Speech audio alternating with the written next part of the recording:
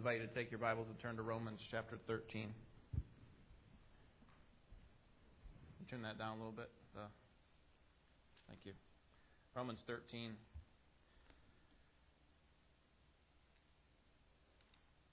The Holy Spirit has reminded us that we have a responsibility to engage in this process of total transformation. That because of the fact that Jesus has paid it all, that we owe our whole lives to Him. All to Him we owe. And so we saw that in Romans chapter 12, verse 1 and verse 2, that we need to offer our bodies as living sacrifices. And the Holy Spirit has also reminded us that part of that includes that we show love to one another, that we be good citizens, we submit to the government, that we be loving church members with this, as we saw last time, this unending obligation, owe no debt to anyone except the debt to love one another. That's an ongoing debt that we have to one another, to just constantly be loving. And so part of the reason that we need to do that is what we're going to see today, and that is that the time is short. That the time to respond to Christ is now. So we need to see ourselves as strangers, as we just sang. Make us strangers on this earth, dear Savior. Help us to see that we don't live for this life, but we live for the next life. And so our time here is limited. And if we rightly understand our unending obligation to totally be transformed to God and to love one another, and if we understand that the time is short that we have to fight against sin, then that will serve as the foundation for which we will be willing to set aside the preferences that we have, which we're going to see in chapters 14 and 15, that there are all sorts of personal preferences that we may have, and we have to be willing to set those aside for the sake of the progress of the gospel, the progress of this church. And so we'll talk about that in the weeks ahead. But today we want to see that the time is short. The nearness of Christ is here. So let me read our text for us, verses 11 through 14. This is the Word of God. Do this, knowing the time, that it is already the hour for you to awaken from sleep.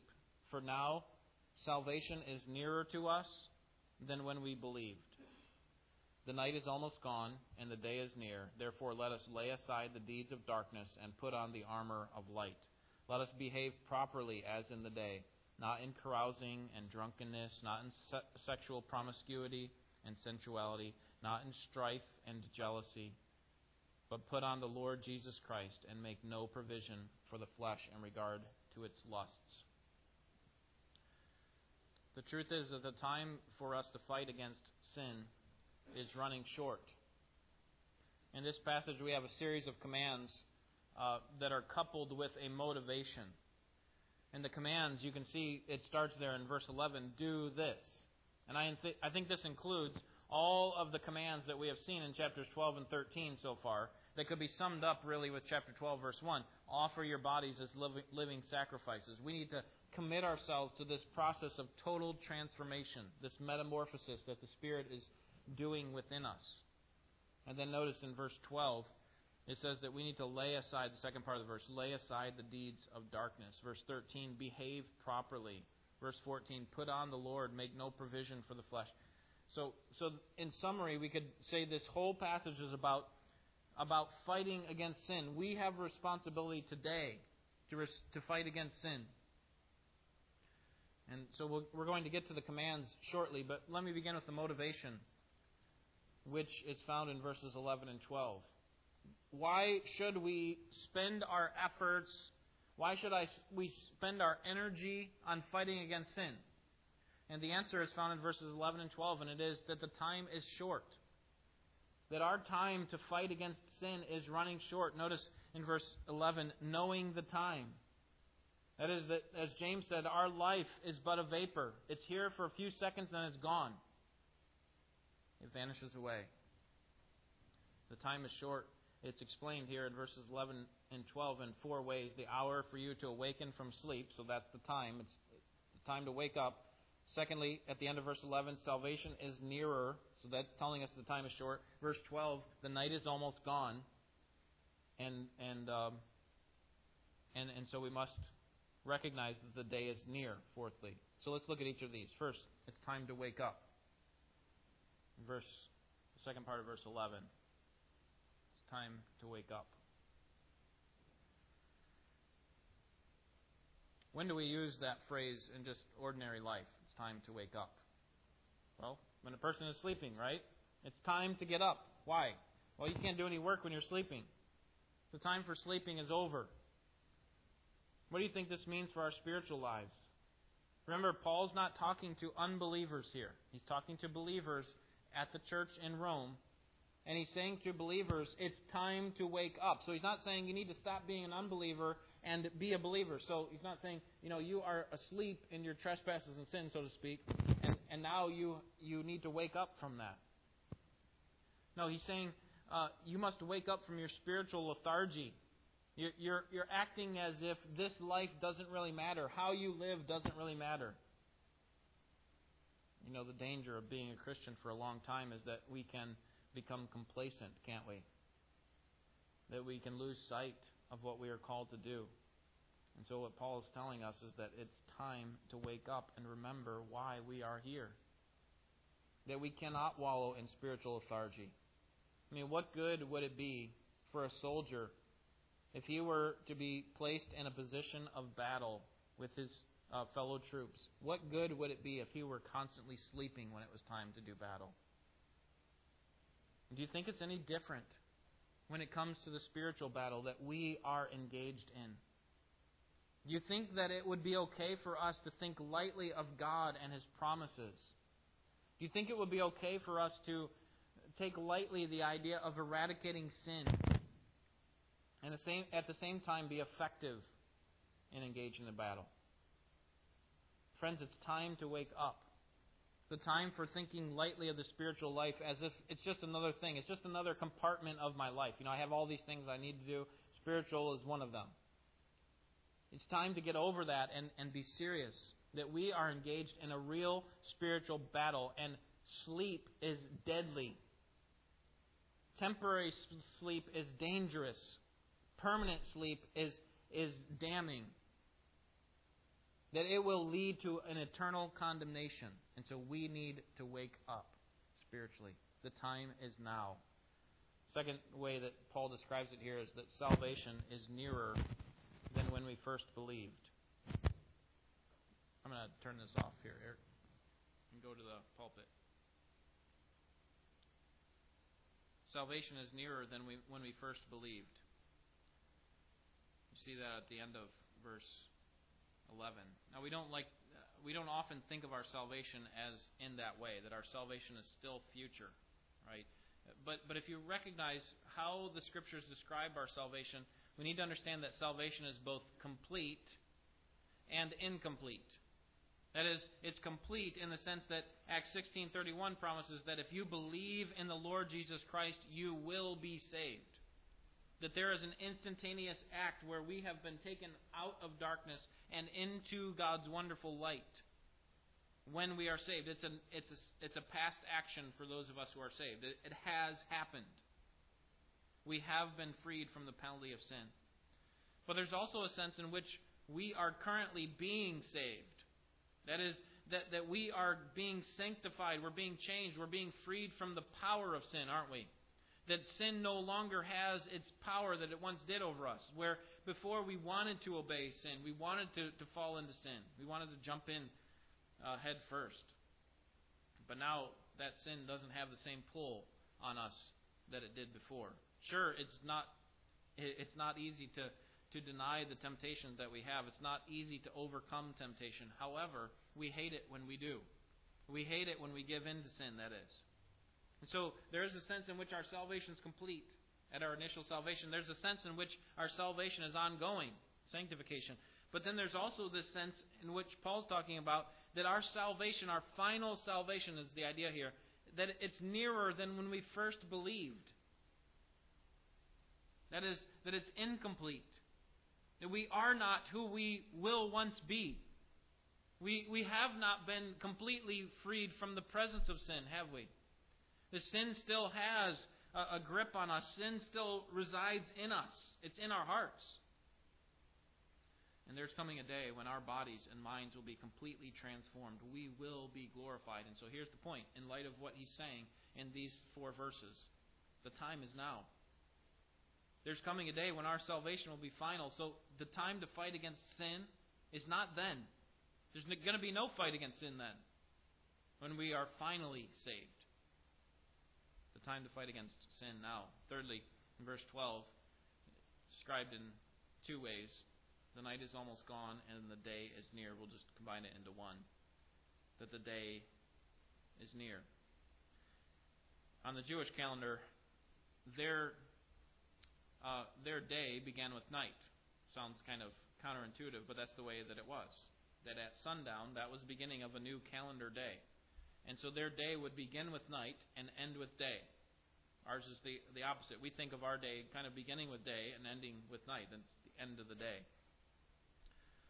And so it makes sense that when Paul uses this illustration, for the Jewish mind, it makes a lot of sense that right now we're in the night. And for them, that was the beginning. But there's coming a time when it will be day. It will be light. It will be over. And that day is talking about, obviously on the end times calendar, that's talking about the fact that Christ will return. That Christ is coming back and His reign will be on this earth. That the night where we live in the darkness of this current evil age is coming to an end, isn't it? And there's coming a time when Christ will reign in justice. The day's coming. So the time is short. The hour for us to waken from sleep is now. Our salvation is nearer than it was when we first believed. And the day is coming. The day of Christ is coming. And so we need to be fighting against sin now.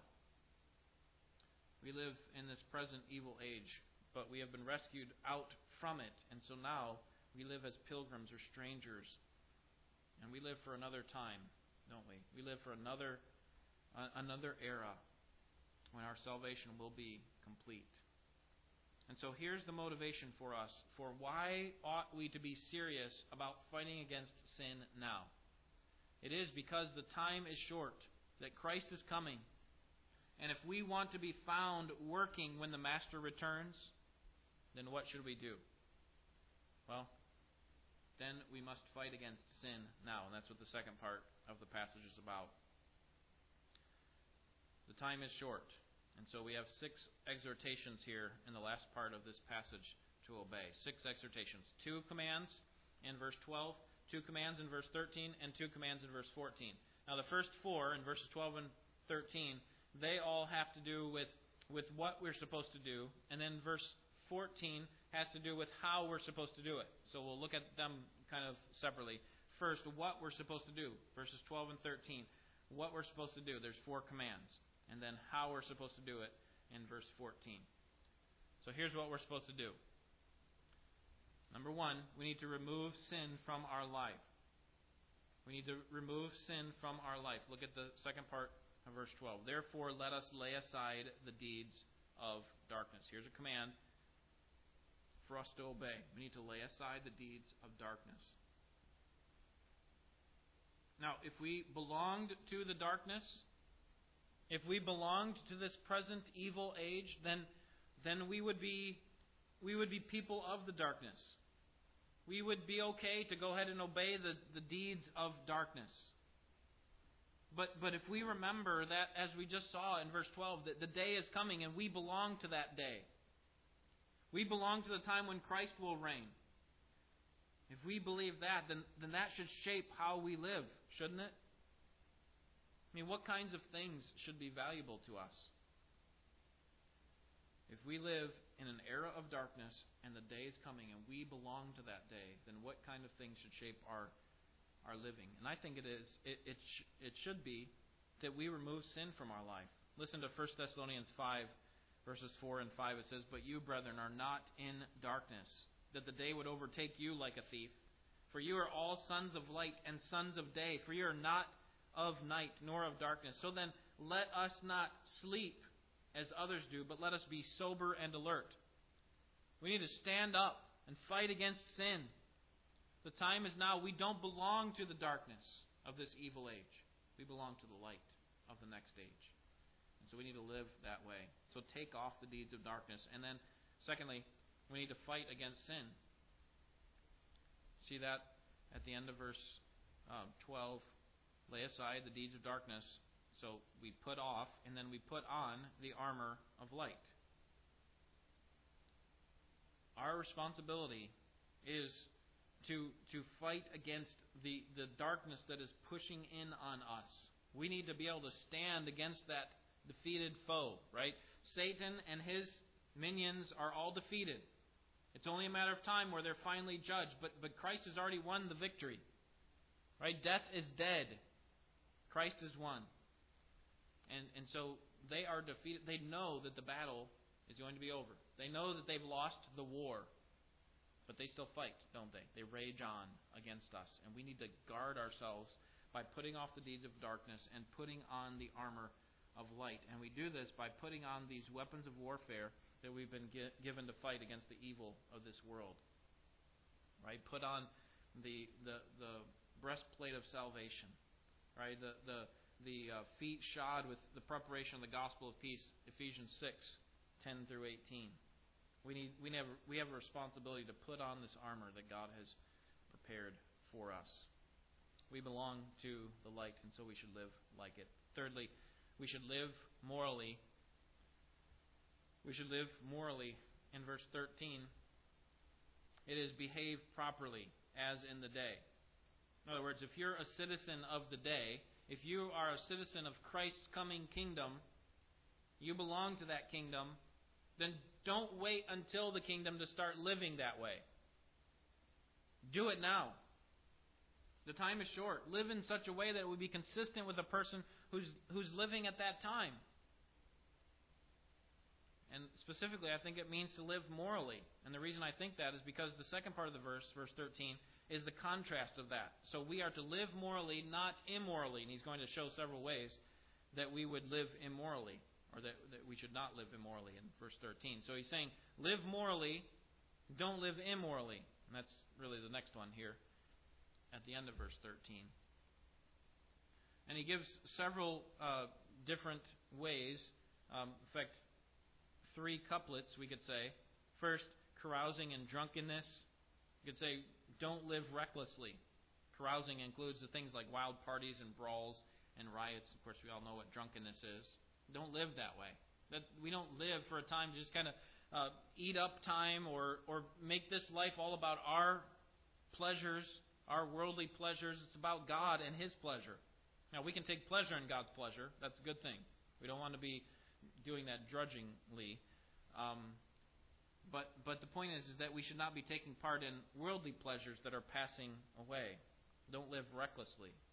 And then secondly, don't live immorally. There it says not in carousing and drunkenness, not in sexual promiscuity and sensuality. Any kind of intercourse that happens outside the bounds of marriage is off limits. Sex was made to be a good thing within the bounds of marriage, but outside the bounds of marriage, it is against God. It is corrupt and evil, and we need to guard ourselves against that and not participate in it. And then thirdly, divisively, at the end of the verse, it says, not in strife and jealousy. We need to guard ourselves against division or divisiveness. That is sowing discord, dissension, creating problems. That's these kinds of activities, these 6 things listed here in verse 13, are the kinds of activities that would describe a person who belongs to the night. It describes a person who belongs to the age of this evil world. We don't live like that, and so we shouldn't live like that. That's the point. In the time to guard ourselves against that, to remove ourselves from that evil, and to live righteously, live morally, live decently and unifyingly is now. The time is now. So that's what we're supposed to do. Those are the commands. So we are supposed to live as people of the light because the time is short. And how are we supposed to do that? That's what we finish with here in verse 14. How are we supposed to live as people of the light? And the answer here is twofold. First, we live in close fellowship with Christ. says, put on the Lord Jesus Christ. Notice the first word in verse 14 is but. So instead of living like people of the night, instead what we are supposed to do is put on the Lord Jesus Christ. Now earlier he said that we need to put on the armor of light at the end of verse 12. Here he's saying, put on the Lord Jesus Christ. And the way that we do that is by living holy lives that are consistent with what Christ expects of us. In other words, he's not calling for mere moralism. You know, lots of people in this world are just simply moral, doing a lot of good things. But what Paul is calling for is something that is exclusive to Christians, and that is to have this close personal fellowship with Christ. That all of our good actions are done in service to Christ, not in service to ourselves. That's what putting on Christ looks like. And that's how we do these previous commands of living in the light. We do it by having a close personal fellowship with Christ. This reminds us of what all these commands in chapters 12 and 13 are all about. It's about engaging in this process of transformation. And the way that we do that is by allowing the Spirit to work in us as we develop our relationship with Christ, our personal fellowship with Christ. And if we're going to do that, then it's going to require us to guard ourselves against sin. Notice the last command here. Guard ourselves against the cravings of the flesh. If we are going to have a personal relationship with Christ, then it means we need to put off the things that He hates. It means that we put away the cravings of the flesh, that we don't seek to satisfy those cravings. Instead of trying to fuel the flames of those passions that we have in our flesh, whether it be for money or for worldly pleasure or whatever the case, we don't allow those things to dominate us. Instead, we remove them, remove ourselves from the cravings of the flesh. We engage in the process of self-discipline, where, as Paul says, I beat my body and make it my slave, so that he can have a better relationship with Christ. And so it's not going to be easy, but it requires first this mindset that we are here, we live for another day to please Christ now, and so we're going to do it with our lives. Friends, the time is short, and we cannot go on in spiritual sleep. We must wake up and live for the day when the Lord returns. And the way that we do that is by living in close fellowship to Him. So let me just walk you through a few principles that we can consider. Number one, we need to recognize that a spiritual sleeper may have good intentions.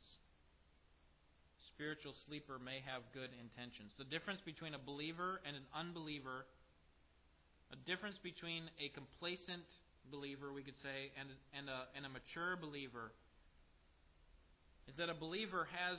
It's not that a believer has good intentions and an unbeliever does not. So if we take this as a person who is permanently in spiritual sleep, they're constantly living for the night and not for the day. The difference between us as believers and them as unbelievers is not that, we have good intentions and they don't. The truth is that even those who are in spiritual sleep have good intentions. Let me prove this to you from everyday life. What is the difference between a lazy person and a productive person? Is it that the lazy person doesn't have good ideas or good intentions, and that the productive person does? No, I think the lazy person lays in bed. He lays in bed and he imagines of great things that he's going to accomplish, and maybe even plans to do. But then he never follows through. Why? Because of excuses and justifications that he brings up in his mind, right? Like Proverbs says, there's a lion in the streets. I can't go out there. I guess I got to stay inside all day and do nothing. Or, I can get that done tomorrow. The truth is that this is true across life, that the lazy person is a good-intentioned procrastinator. That's a lazy person. He has good intentions, but he procrastinates. He comes up with excuses for why he's not going to do it. And I would suggest to you that the spiritual sleeper is also a good-intentioned procrastinator. He thinks, I'm going to square up with God when I get a little older. Or, when I reach a certain status in life, when I get to college, or when I get married, or when I have kids, or when I'm a grandparent, or when I'm retired, that's when I'm really going to make things serious. I'm going to really get serious about having a personal, close fellowship with God. I'm really going to get serious with putting off that sin and not giving into the cravings of the flesh. That's when I'm going to be serious about it. You see, a spiritual sleeper is one who has good intentions. I'm going to do it, but he just keeps putting it off, right? I think I can prove it also that the fact is that even lazy people or spiritual sleepers have good intentions. I can prove it from the parable of the 10 virgins.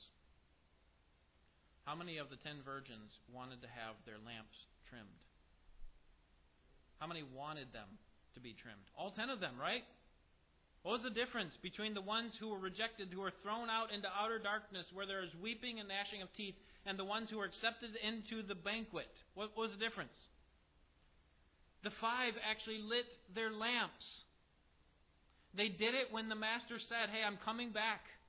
They spent their time listening to the Master and responding with obedience. You see, they both had good intentions, but the other thought, you know what? I still have more time. I can just wait a little bit longer. And when the Master finally came, guess what?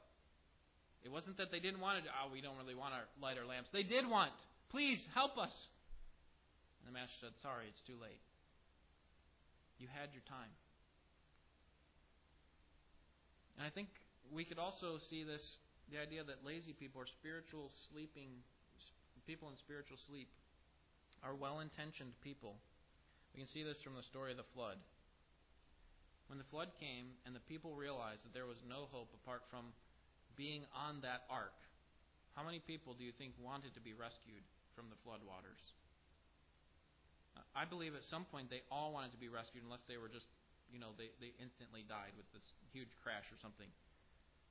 The point is that many of them, I think, had good intentions of being rescued at some point. When they realized the fate, that they were going to die. But the problem was that it was too late.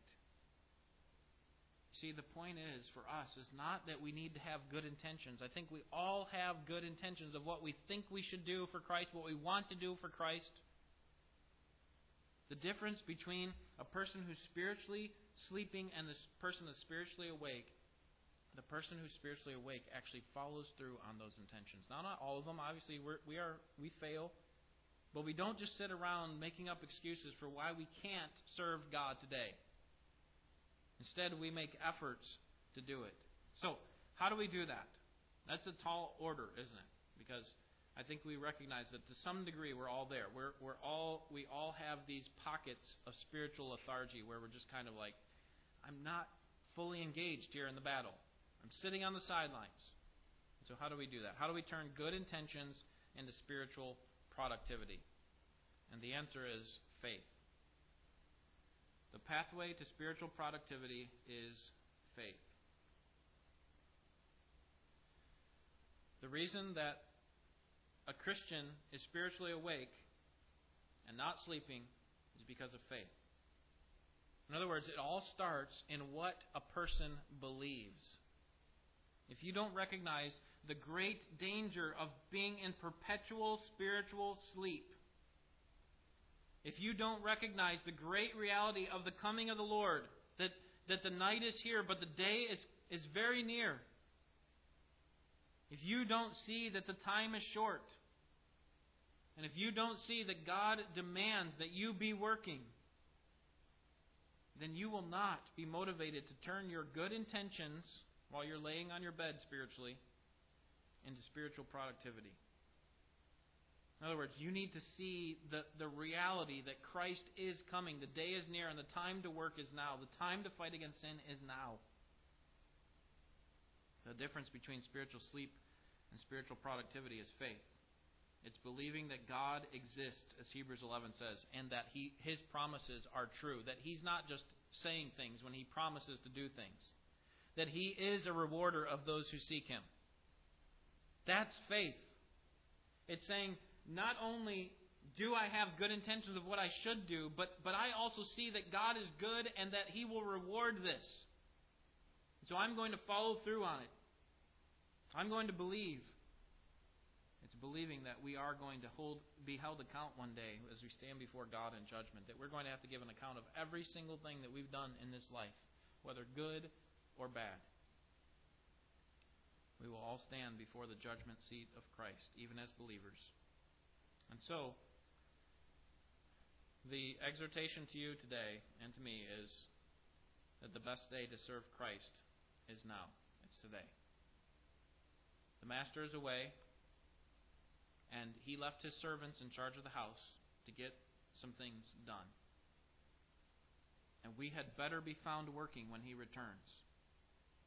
You think God's going to accept the excuse, I didn't know exactly when you would return. Do you remember the parable? When the master left, he didn't say when he would return. He says, make sure you're ready when I come back. He will not accept the excuse, I didn't have as many resources as the next person. Remember the parable of the talents? They had all varying levels of talents or money. God's not going to accept the excuse, well, you didn't have as much. Well, that's okay. Or He's not going to accept the excuse, I was concerned about not losing what you gave me. And so I didn't risk it. Remember the man with the one talent? He buried it. And the master said, you failed, right? You didn't use it how I told you to use it. You need to take some risks for my sake so that you can actually become productive in what I have given to you. And so I think we need to ask ourselves, how serious are we about serving Christ today?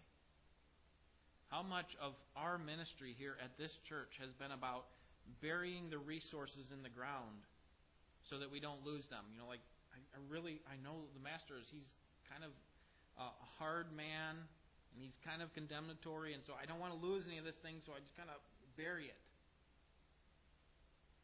Instead of, I'm going to seek to invest it. All the gifts that God has given to me, I'm going to use them for the sake of His glory.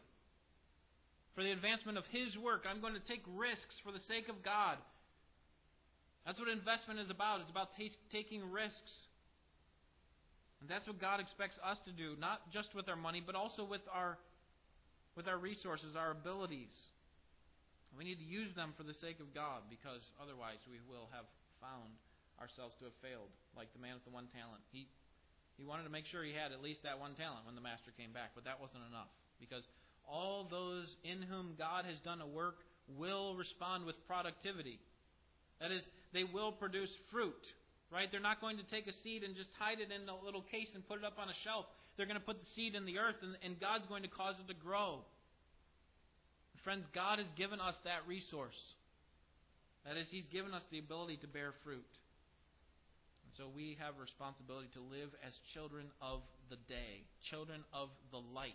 We don't live for this time in this place, but the time to live for Christ is now. And we must be found working when the Master returns. Let's pray.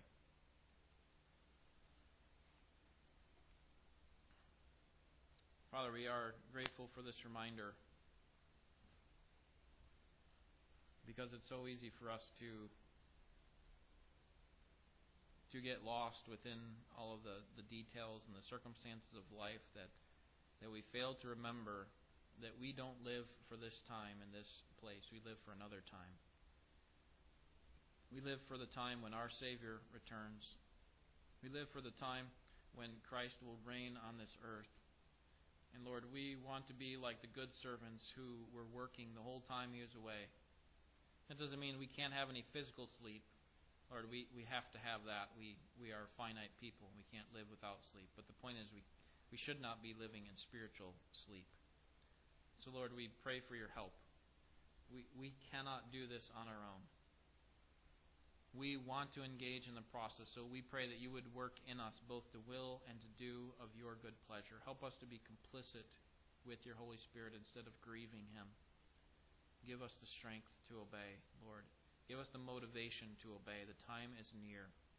And show us how to obey by developing this close personal fellowship with our Savior, by knowing what He loves and following through on it, by talking to you regularly, asking for your help. Lord, give us strength now, we pray, in Jesus' name.